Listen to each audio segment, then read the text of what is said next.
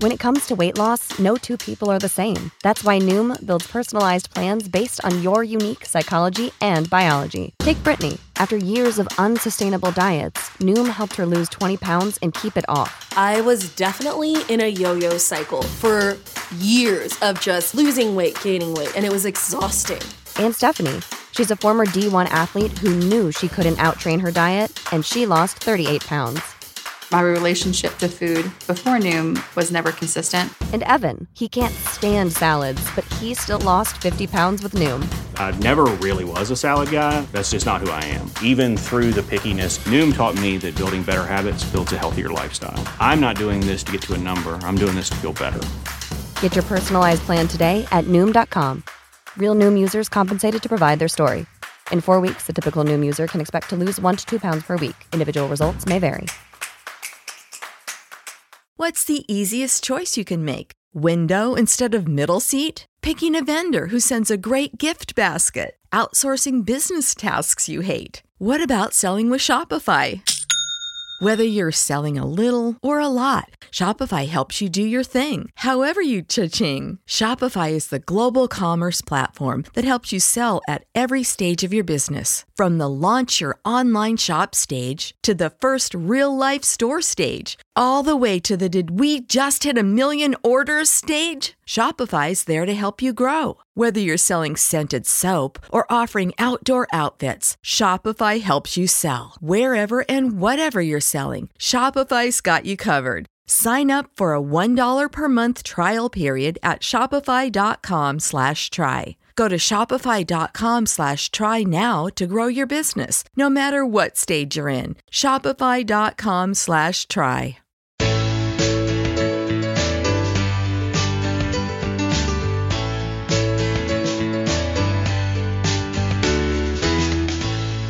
Hey, and welcome back to the Tomahawk Take podcast. I am your host, Jake Mastriani, co-editor of TomahawkTake.com. And with me is my co-editor and one of my co-hosts on the podcast, Alan Carpenter. Hello. And joining us, as always, is Fred Owens. Good evening. And guys, we are about 2 weeks through the season here, and the Braves are off to a bit of a rough start. That may be an understatement. They are 5-8 through the first 2 weeks of the season. And that's after starting 0-4, fighting back to 4-4, and then now they're at 5-8 after losing 3 of 4 to the Marlins. And it's really been a rough week for the Braves. If you go back to Sunday night, in the finale against the Phillies, had a chance to sweep the Phillies on Sunday Night Baseball, 6-6 game. And then the Alec Bohm play at home plate ruled that he was safe. Clearly replay showed that he wasn't safe. He still hasn't touched home plate. But the replay system continues to fail us. I don't know. Well, I do know what they can do about it, but I don't know when MLB is going to wake up and see that their replay system is just completely broken and do something to fix it. I mean, I've heard this suggestion a lot now, and I think it's the obvious way to go, but don't let the call on the field dictate what is happening in the replay room. Don't even let the people doing the replay know what the call on the field was, if that's possible. I understand with video and all of that, you may see things that tell you what the call was, but there's got to be something done here, Alan. The replay system's broke. You saw the hit by pitch and the Mets. There was another tweet I saw from Jeff Passan where they went to replay whether or not a ball was foul tipped, and the ball was like a good half a foot away from the bat, never even touched the bat, and they said that he foul tipped it. This replay system is just getting worse at this point. I don't understand what they're looking at. I mean, they apparently in this case they apparently decided that there was enough evidence to consider overturning it because they took 4.5 minutes or so to do the replay review. But then they came back and decided, oh, well, apparently we see Bohm touching home plate somehow, somewhere in that process. This boggles my mind because how can you have one and not the other? It doesn't make any sense whatsoever. The other thing that you mentioned, the hit by pitch that cost the Marlins a game, perhaps, was another situation where you've got a call that should be reviewable, but by the rules is not reviewable, and that's the judgment call about some guy whether he can get out of the way or not. In that case, I would almost advocate a different rule being played that there needs to be a common sense rule put in place. Yeah, well, like the batter needs to demonstrably try and move out of the way, or at least show some sort of a hitch in his approach to hitting. I mean, I could see if you're getting ready to swing a bat, then you're essentially committed to doing that. But I've seen lots of cases where a batter will start doing that and then flinch, realizing he's going to get hit, but being unable to get out of the way. That sure wasn't the case in that Mets-Marlins game. If anything, the batter was moving into the pitch and seemed like he was clearly trying to take one for the team, especially since his elbow was well padded there.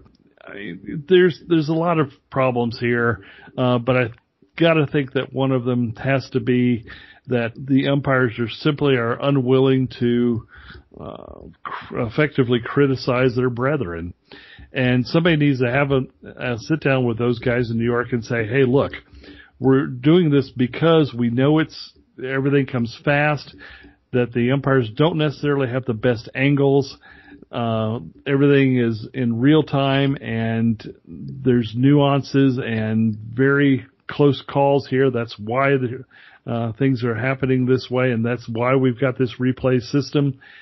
It's okay to make the right call. That's your job. You've got one job. Do that one job. Make the right call. I don't care how long it takes necessarily. Just make the right call and let the chips fall where they may.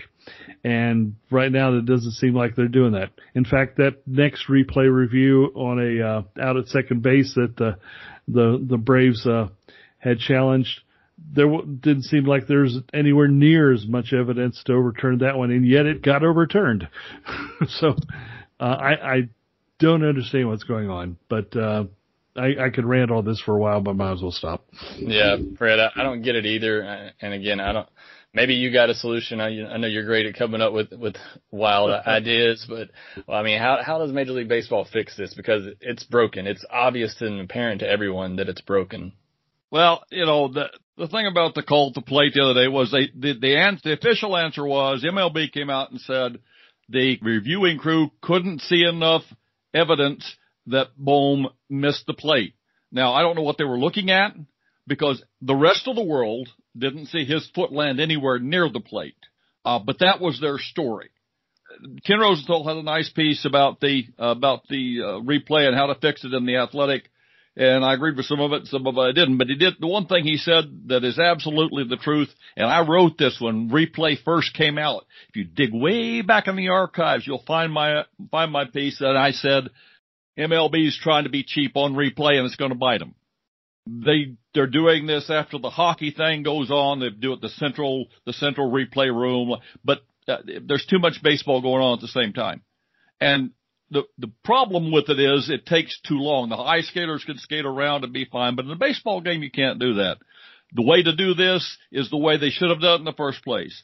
Put an official in the ballpark with a representative from each side that nobody knows. In other words, the umpires don't know who's in the room and they don't care. And that guy watches the game and he can tell immediately if something may be appealed. In fact, there's no need for an appeal. If he's watching it and both sides are watching it from the room, they say that's going to be challenged. And you don't need to wait for the manager to go, hey, I want to challenge that, or the umpires to get together and talk about whether they want to challenge it. There's a guy in the ballpark who's watching all the time.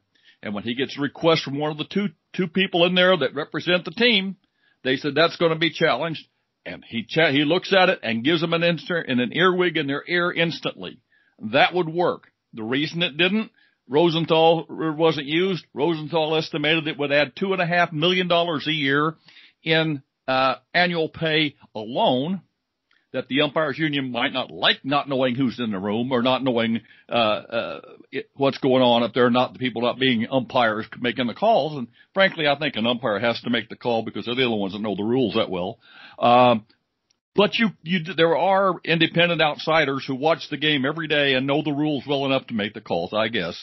But the idea that the guy has to pick up the phone in the dugout and call the guy in the replay room and say, hey, was that close enough to replay? And the guy puts down his pretzels and looks at it and says, yeah, I think it was. And then the bench coach tells the manager, yeah, I think we ought to do that. Then the manager makes this funny headset signal to the umpire, who's had the cigarette and a cup of coffee by then. And the umpire calls the guy out with the little other headsets, and everybody in the stadium watches the thing over and over again and knows immediately whether it was right or not.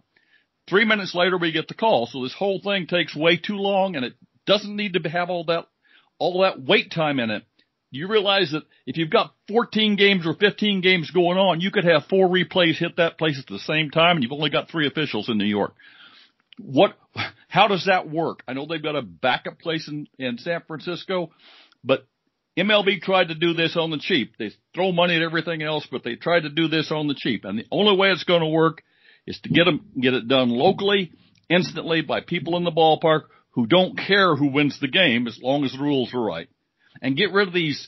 If he slides off the base, a runner's coming to third base, running 20 miles an hour. He slides, and you have to freeze the frame to see that there's air between his uniform pants and the base, and you can call him out on that. No, if you can't see the air in full flight, then he's out, he's safe. That's the way that it's supposed to be played, and that's the way the spirit and the intent of the law was. But when you get into this, people start nitpicking, and you lose the whole spirit of the thing. Independent evaluators, every ballpark has one, no delays. So let me just ask you real quick, Fred. Do you think replay should stay in the game, or would you rather be taken out of the game completely? Oh, you can't. You're not going to take it out now. I know you can't. I know you can't. But I'm just telling you, like, if you had the choice, has it helped the game or hurt the game? I won't replay in the game because I watched Eric Gregg call strikes. I watched the Minnesota Twins lose a game to the Yankees on a ball that was 4-foot foul called fair. I watched home runs. The Yankees get a home run because a guy reached over with his glove and caught the ball and pulled it back, and the people couldn't see that. No, I want replay in the game. I want to settle the big calls. I want to get them right. If you're going to make a call in the game, make the right call, and don't, we're not trying to pick fly eyelashes out of black pepper here. So he slid across the bag, as long as he didn't go off the bag completely. If there's air between the pant leg and the bag, he's still on the bag because he just hasn't landed yet. He touched the bag. That's stupid. But the Conforto call, the umpire admits he made a mistake. He should never have gone to review because he should have called him out, and he knows that. But if we go back to the Posey rule, for example, that's been in the rule books for years. You can't block a base without the ball. That's against the rules. It's also against the rule to deviate from the baseline in an attempt to break it out of double play. Been in the rules as far back as I could find out. However, they had to make a new rule. Why? The umpires weren't enforcing it. It's the same with this, like Alan said, they stick their arm into the zone. That became a thing back when Biggio was doing it. As long as the umpires are going to ignore some rules at the instruction of the league, then those rules are going to get broken. And then somebody's going to get hurt, or there's going to be a Conforto complaint because replay shows it, and we're going to have to make new rules and find new processes. They've got a bucket of worms caused by slack enforcement and nitpicking, and I don't know if they'll ever get it sorted out, but they will sort it out, I hope. Yeah, they got a lot to work out in this off season. I mean, not just the collective bargaining agreement. There's a lot of stuff with umpires and replay that need to get worked out. And I mean, I'm fine with replaying the game. I didn't love it when it came in because I think it slows down a game that's many people already consider slow. But I'm with you where get the big plays, get the obvious ones, the obvious misses. That's what replay should be doing in baseball. Again, like you said, not the ones where, let's slow it down, see if his foot came up off the bag, stuff like that. Where you watch it 20 times and you're still not sure. We don't need to do. We don't need to spend a lot of time on. It's the obvious ones. It's the, Galarraga no-hitter ones. I mean, it's stuff like that. The obvious calls that need to be fixed by replay and need to be fixed quickly. But yeah, these long delays to try to figure out if a guy's foot bounced up off the bag and stuff like that, I can do away with all of that. But when you open up the door for replay, you open it up for everything. So, again, like you said, it's not something you can take away now. It's there, but it's got to be fixed. It's got to be tweaked. It's terrible. I mean, that's all there is to say about it. We could talk about this for the whole time. We'll move into more of the Braves week. And again, that just kind of kicked off really a bad week. I don't really think the replay necessarily had anything to do with it, but just a really bad series of events against the Marlins in that game on Monday. Really just blew that game. Really, that was A.J. Minter coming in and just walking everybody, blowing that game. And then the Braves even had a chance to take to walk it off, but Ender can't get a bunt down. Just a really ugly game. And the Braves had this kind of series with the Marlins last year too, right? Where the Marlins came in, they just did all the fundamental things right and came in and beat the Braves. And the Braves don't know how to play fundamental baseball at times. They don't know how to manufacture runs. And teams like the Marlins, coached by, give Don Mattingly credit. He's a good coach in that regard. His team's going to play the game the correct way and take advantage of other teams' mistakes. And that's exactly what the Marlins did in this series. They took advantage of the Braves' mistakes and miscues. They got some timely hits for sure. But I mean, the Marlins just straight up outplayed the Braves and almost swept a 4-game series, if not for the comeback win on Thursday. So, there's a lot of blame to go around here. You can certainly, you can blame the starting pitching, which is not being great. You can blame the bullpen, which has blown some late leads. You can blame the offense, which hasn't gotten going outside of Ronald Acuna and Freddie Freeman's starting to pick things up a little bit, and d'Arnaud's been okay. But outside of those three, I mean, the rest of the offense has been just garbage, honestly. They look terrible to start the year. So, I mean, the blame can go all around. Braves are just a bad team right now. I don't think they're going to be a bad team all year. But, Alan, they're playing bad baseball. They are, and really it's coming from some odd sources, too. Max Fried, even before he got hurt, was not pitching very well. Ian Anderson, certainly we expected him maybe to come back to earth, but he's kind of bounced as he's hit the ground here too, and not pitched up to his capabilities either. Either that or everybody's just starting to get a book on him and figuring him out. There always is that possibility. The real problem, I think, though, is still the number of walks that is coming out of the bullpen. And these are guys that don't typically walk a lot of guys, and that's been the head scratchers, because we've seen guys that traditionally do throw strikes and do get guys out from their pitching, and they're walking batters inexplicably, and it's those kind of things that just give away runs late. So even if you've got a starting rotation that's not quite up to par, they're certainly keeping you into the games, and that's allowing the bullpen to give them away when they walk the batters late in the game, and that's unfortunate. That's just not the way this lineup was constructed in the bullpen. I'd have to wonder if Chris Martin's departure for injury has disrupted things a little bit too, because that's meant a change in roles out there in the bullpen, and maybe they're still trying to adjust to that a little bit.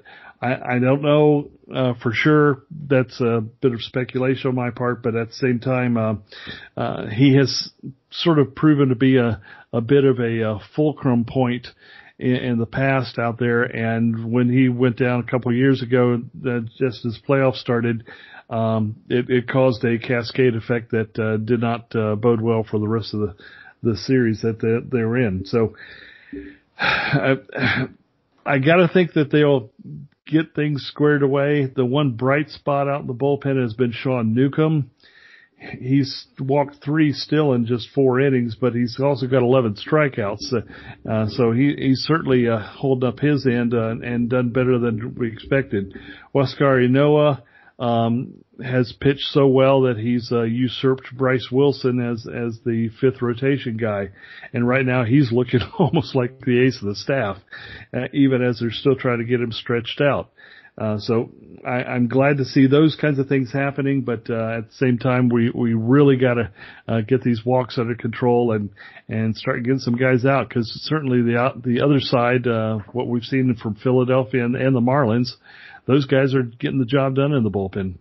Yeah, and Fred, I mean, I wasn't really concerned about this bullpen coming into the year. I thought Will Smith AJ Minter, Tyler Matzik, Chris Martin. I thought they would be solid back end guys, but I think we forget, Minter and Matzik were very good in a short sample size last year. And I mean, Matzik was pretty much out of baseball before that. Minter was a mess before that. And Matzik's been good. Hasn't given up a run yet. So I mean, he's been solid, but I'm really worried that we're getting back to the old AJ Minter here. And, really if just one of those guys aren't who we need them to be, then this bullpen could be in trouble. Yeah. The thing about AJ is that I think he's the kind of guy that's, you remember Reitsma? Remember Chris Reitsma? He's got Chris Reitsma had all that stuff, but in the ninth inning, it just wasn't there consistently enough for him to do the job. And I think that's the case with AJ. And you can see this building up because, well, frankly, I thought they went to Smith too many times in a row. And so when you go to Smith 3 times in a row and you don't have Martin there to use, as Alan said, you plug in AJ at that point and let him do that. I would have gone to Newcomb because Newcomb will go out there and he's trying to become a starter. He wants to show off. So I'm thinking Newcomb can do this now, and I would have probably gone to Newcomb instead of AJ because AJ didn't look good his last time out. But I sort of understand why he did that. Now the point about Martin leaving, yes, you're right. That did upset the balance of the bullpen. The other thing that upsets the bullpen is why is Nate Jones there throwing home run balls? I mean, home runs happen to all pitchers. Bless them all. You can throw the best pitch in the world and somebody who's really good with the bat can hit it out the ballpark. But that's not what happened to Nate Jones. Nate Jones has been laying them down the middle and they've been hitting them, making them souvenirs. And that short arm approach, I just, there aren't many short arm pitchers and I think that's why. I just don't know why Nate Jones is there. I don't know why Luke Jackson's there. And with Martin, I mean, the other day, not today, but yesterday's game, Luke Jackson was a perfect example of being Luke Jackson. He put a man on base, then he threw that ground ball double play ball, and Riley bailed him out with the double play. Then he promptly pitched himself into trouble again. And that's Luke Jackson in a nutshell. Why do you want that on your team? There are better options out there. I just think the bullpen, with everybody healthy and rested and in rotation and doing their thing is fine, but it hasn't been fine. They haven't been healthy. They can't stay in line. And I think there's a problem out there that's going to need to be solved. Yeah. And you hope it gets solved soon. I don't know if it's going to be internally. I saw a quote from Snicker talking about, these being able to use all these bullpen pitchers the last 2 weeks is really, I guess, shown him something and kind of figured things out. I guess he's just now learning and understanding which guys he can trust where.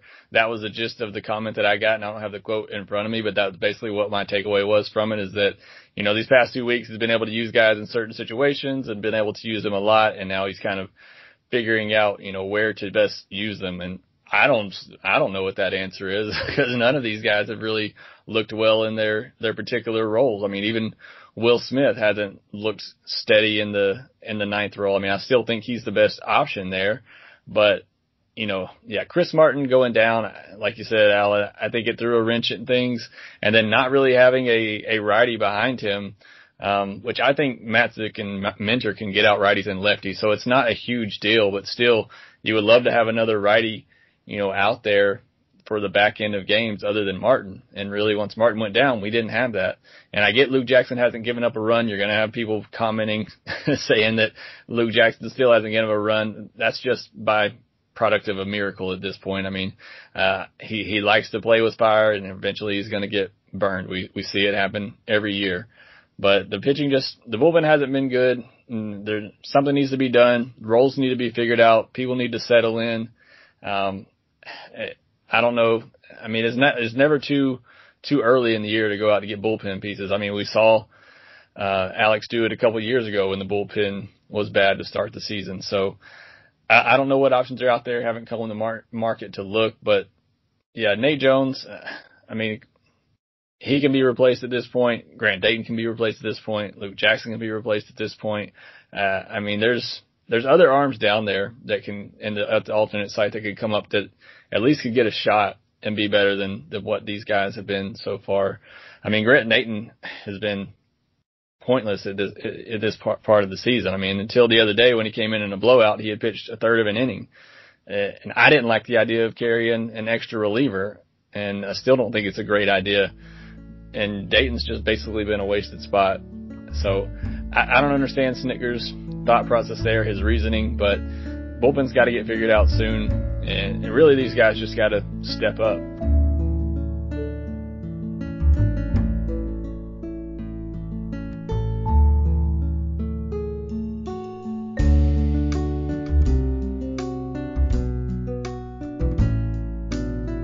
But it hasn't just been the pitching. Like I said, blame can be certainly put all around.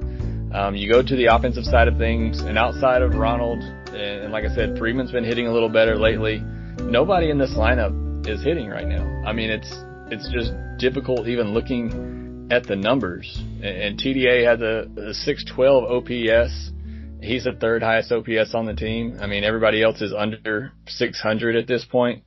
It's just Fred, the offense is just not getting it done, and it's really made this lineup look weak top to bottom when we thought it was going to be. And I say thought, it still can be, but at this point, it has not been the deep lineup that we all envisioned. Well, I'm going to go back to what I said in the podcast. The key to this lineup is Ozzie Albies. When Albies was in the second spot, and if Albies is hitting in that second spot, the lineup is longer. Right now, I understand why they moved Freddie back to the second spot and pushed Ozuna up.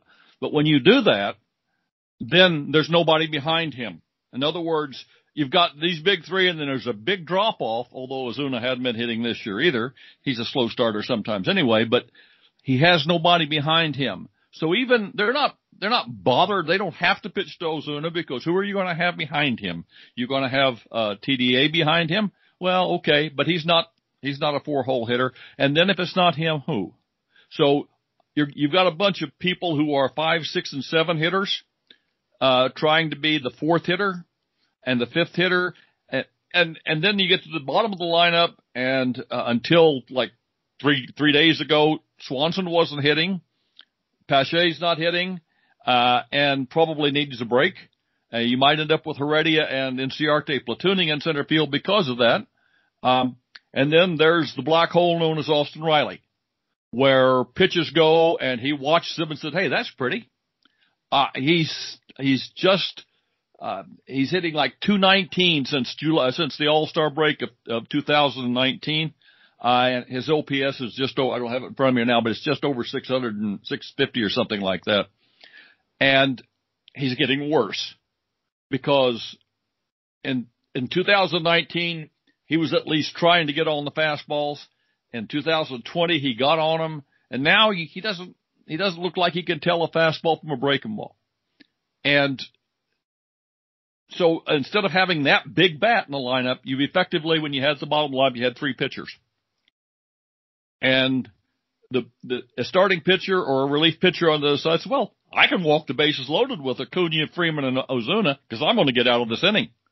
And nothing down there bothers them. And, if a Dansby Swanson beats you or a Travis d'Arnaud beats you, if those guys beat you, you tip your hat to them. But they shouldn't. They shouldn't beat a closer. And, well, I take it back. Swanson has been known to do that in late innings. But when you get them hitting like this, the pitcher looks at that and he goes, I can give those guys that. I'm not worried about it. And that comes back to the way the roster is initially constructed anyway.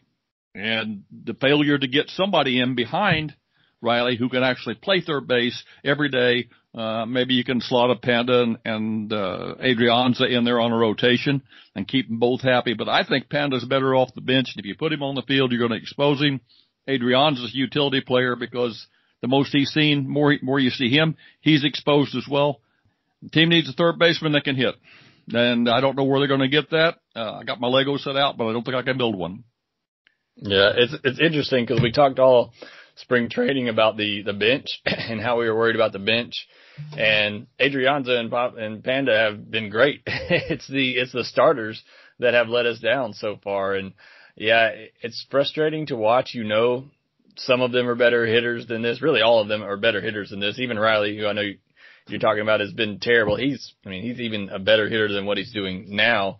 And I know Fred's going to have an article coming out on Riley soon on TomahawkTake.com, so make sure that you check that out. But Alan, this lineup's just tough to watch. I know they're going to come out of it at some point, but right now it's really hard watching some of these hitters struggle. And you talk about Riley, but really to me coming into the season, and I know, like Fred said, I think Ozzie is the key when he's at the top of that lineup, but really the key for me was either Dansby or Riley. One of them had to step up in the middle of that lineup to lengthen it, like Fred said, to give somebody that a pitcher's afraid of once you get past those big 3 or 4 in the lineup. And right now, neither one of them are getting it done. Yeah, I mean, right now, if you took Acuna out of the equation and got rid of Panda and Adrianza, the Braves would be 0-13. I don't see any other solution there other than 0-13, because nobody else has hit enough to justify getting enough runs to score to win any games. Which begs the question, when are teams going to start pitching around Acuna and to face even Freddie Freeman right now? Because they're successfully getting around him. He's hitting under 200. Yeah, he's got at least a respectable OPS plus, but at the same time, he's just not hitting either. Acuna, if you neutralize him even just by putting him on first base, then you're going to force somebody else to beat you.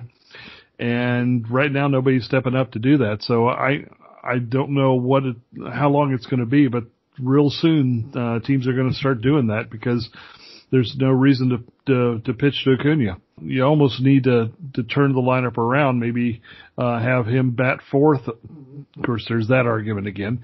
Have Acuna bat fourth so that he's sort of protecting Freeman and Ozuna and anybody else in front of them. It's just right now a frustrating thing, and maybe it's because the starting pitching in the NL East that they've been facing has been so good. It's hard to watch what's going on right now because it's just painful at times. And aside from a few heroics here and there, this team just is not developing any consistency, and that's hard to see. Yeah. Well, let's finish this podcast on a positive note, because I know we've been pretty down the whole time, and I'm sure a lot of Braves fans are as well, because it's not the start that we were hoping for. But let's focus on the big positive for the Braves, and that is Ronald Acuna. So he has been unbelievable to start the year. Everybody knows it. I mean, he is just on fire, otherworldly right now. I'll just run through his stat lines real quick. He has 23 hits in 52 at-bats for a 442 average, a 492 on-base percentage, a 1,000 slugging, and a 1492 OPS. He had 2 hits on Thursday, and his OPS went down. That's just 7 home runs, 14 RBI, 1 triple, 2 doubles, 17 runs scored, 3 stolen bases. What's impressive to me is he has 6 walks and just 9 strikeouts for somebody who's struggled with striking out a lot in his young career. He's done a much better job of putting the bat on the ball and making obviously really hard contact when he does. I mean, Fred, Acuna has just been unbelievable to start this year, and it's all that I was hoping was going to happen for him this year. I pray he can stay healthy and have a full season. I know there's going to be a little bit of regression at some point, but it's really been fun to watch him over these 2 weeks, even with the losses that the Braves have endured otherwise. Well, yeah, I was sitting watching the game today, and I said, if I'm the relief pitcher, I walk Acuna, I don't care. I bury Bonds and hit the devil out of him right now, because why do you pitch to him? Nobody else in that lineup is going to do you any harm, and if you do, tip your hat to him. He's the guy. And Ian Anderson's quote after the game today, when is he going to get called up to the next league? That's what I'm wondering. Okay. He's playing at entry-level ball down here. Everybody around him is just not quite good enough. And, he's going to come back to earth a little bit, but boy, right now, he's the best in the game right now today, because he's just that 5-tool player that's just not out there. And, you're going to argue, well, Betts and Trout and yeah, okay. This guy, as it is today, he's the best around. He's the most exciting player around. He may come back to earth later in the year. Lord, I hope not. But even then, he's going to be better than most of the people in the league. And it's great for the game for that. It's great to for us to have somebody to look at. But if I'm the other team, I don't give him anything within a foot of the plate, because why would I do that? Yeah, I mean, he's on a Mike Trout level right now, the way that he's playing. I mean, like you said, why do you even pitch to him at this point? I get the NL MVP is behind him, but like you said, he hasn't been hitting right now. But yeah, I mean, Acuna is just unbelievable at this point. What's scary to me, or not, it's not scary to me because I'm a Braves fan, but what should be scary to other teams opposing pitchers right now is the way that he's adjusting bat to bat too. What was impressive in Thursday's game is Rogers was pounding him inside. He got him a strikeout on the inside fastball first at bat. Next at bat, he got him to pop up on an inside fastball that he just missed. What does he do his third at bat? He pulls his hands in a little bit more and skies one out to left field. And that was just really impressive to me. He's not just using his God-given ability, athletic ability at this point. He's also putting it together with more knowledge of the game, understanding pitch recognition, understanding the strike zone. I mean, he's really putting it all together right now. And like I said, it's got to be scary, Alan, for opposing pitchers to face him. I got to admit, I was thinking that even as I was hoping he would get to this level, I thought it would take another year or two to really mature into this kind of a hitter. And yet everything you're talking about there is exactly what he's been doing and exactly what you expect out of superstars. And he's doing it still at a shockingly young age, which means he's probably still got some room to go. As crazy as that sounds to even say. I did a radio thing on Monday where I suggested that the rest of the schedule for the month of April looked fairly good for the Braves, that they should be able to come out of it maybe 5 games above 500. Of course, that was before they dropped 3 to the Marlins to start with. But at the same time, I'll give my bit of optimism in that the Cubs are on the schedule twice for a total of 7 games coming up. There are 2 games with the Yankees. Still, they don't look quite as formidable as you would think. And then they've got also 3 games against the Diamondbacks. So I do think that there's some light at the end of this tunnel, a chance for the Braves to maybe get on a bit of a roll here, maybe get some consistency with the offense, and hopefully they can finish out the month going to Dunedin to face the Blue Jays on the 30th, and seeing if they can get something going and get above 500 before the end of the month. Yeah, so Alan's stealing my thunder here a little bit. That's where I wanted to go to finish the podcast here, because after a tough series against the Marlins, the Braves go to Chicago for 3 with the Cubs. The Cubs have been the worst offensive team in baseball so far this year, but I mean, they still have guys like Anthony Rizzo, Ian Happ, Chris Bryant, Javi Baez, Wilson Contreras. I mean, they have good hitters in that lineup that could wake up at any moment, but at this point, they've been the worst offense in baseball, so hopefully it's an opportunity for our pitchers to get on track. Then we got 2 off days next week, which I don't know why we have 2 off days this late in the month of April, but they go to New York, play 2 games there, which will probably, will be tough games. Obviously, the Yankees have been scuffling a little bit themselves. But then they got 3 with the Diamondbacks, who have looked really terrible at times this year, and then 4 more at home with the Cubs. And then, like Alan said, ending the month, going to play the Dunedin Blue Jays down there in their ballpark. So, again, it is a really favorable schedule the rest of the way. I mean, outside of the Yankees, all those other teams will probably finish the year with a losing record. So it's a great chance for the Braves to get back on track, to get some wins under the belt, get some hitters, get some pitchers feeling good about themselves. So hopefully that's the case. Hopefully that's where this goes. Certainly we could use some of that at this point. But that will do it for this episode of the Tomahawk Take Podcast. Make sure that you subscribe to the Tomahawk Take Podcast wherever you listen to your podcast, and make sure that you check out the site, TomahawkTake.com, for work by me, Alan, and Fred, and a bunch of others, great writers that we have on staff.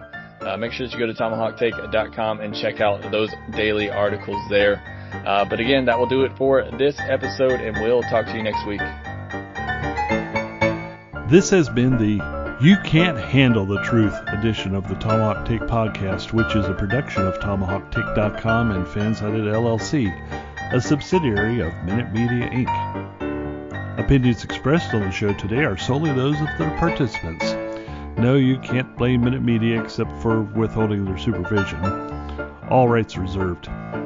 One of the musical selections used today comes to you under the auspices of the Creative Commons license, terms of which are available at creativecommons.org/licenses/by/4.0. This was a piece by Kevin MacLeod entitled Easy Lemon. His works are featured at incompetech.filmmusic.io. All other selections used come via rights purchased by TomahawkTake.com.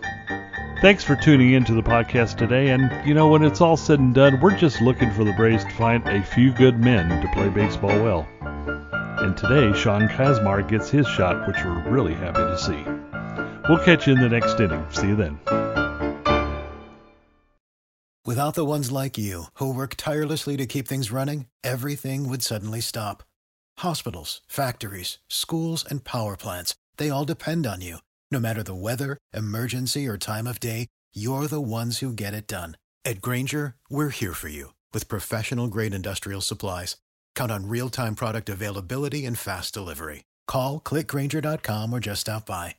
Grainger, for the ones who get it done. Prescription products require completion of an online medication consultation with an independent healthcare provider through the LifeMD platform and are only available if prescribed. Subscription required. Individual results may vary. Additional restrictions apply at lifemd.com. Read all warnings before using GLP-1s. Side effects may include a risk of thyroid C-cell tumors. Do not use GLP-1s if you or your family have a history of thyroid cancer. If you've struggled for years to lose weight and have given up hope, did you know you can now access GLP-1 prescription medications through LifeMD? LifeMD is now offering eligible patients online access to GLP-1s, the breakthrough prescription medication that can help you lose body fat and weight. Listen to what people are saying. You just take your shot. It doesn't feel like you're on a diet. What I wasn't expecting it to do was to shut off the food noise. This was life-altering, and if I can do it, I feel like anybody can do it.